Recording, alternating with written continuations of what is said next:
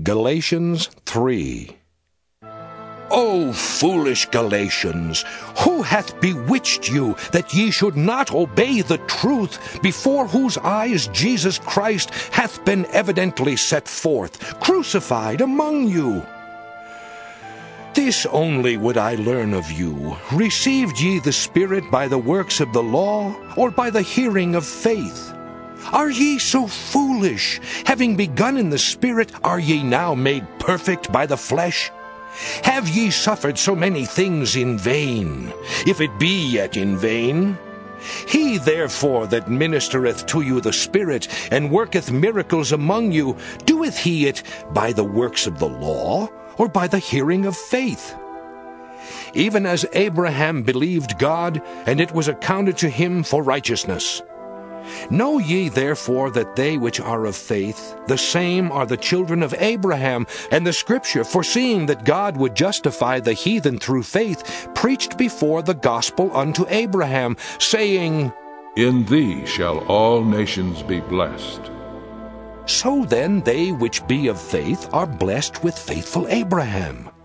For as many as are of the works of the law are under the curse. For it is written, Cursed is every one that continueth not in all things which are written in the book of the law, to do them. But that no man is justified by the law in the sight of God, it is evident. For the just shall live by faith. And the law is not of faith, but the man that doeth them shall live in them.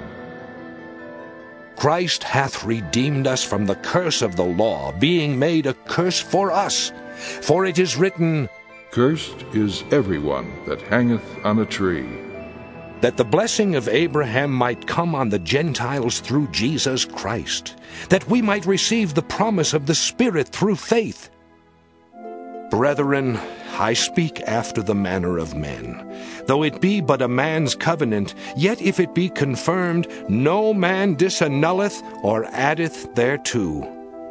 Now to Abraham and his seed were the promises made. He saith not, and to seeds, as of many, but as of one, and to thy seed, which is Christ. And this I say, that the covenant that was confirmed before of God in Christ, the law, which was 430 years after, cannot disannul, that it should make the promise of none effect. For if the inheritance be of the law, it is no more of promise, but God gave it to Abraham by promise. Wherefore then serveth the law? It was added because of transgressions, till the seed should come to whom the promise was made. And it was ordained by angels in the hand of a mediator.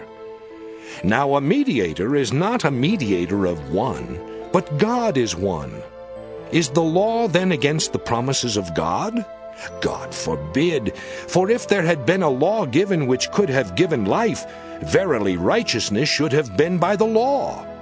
But the Scripture hath concluded all under sin, that the promise by faith of Jesus Christ might be given to them that believe. But before faith came, we were kept under the law, shut up unto the faith which should afterwards be revealed. Wherefore the law was our schoolmaster to bring us unto Christ, that we might be justified by faith. But after that faith is come, we are no longer under a schoolmaster.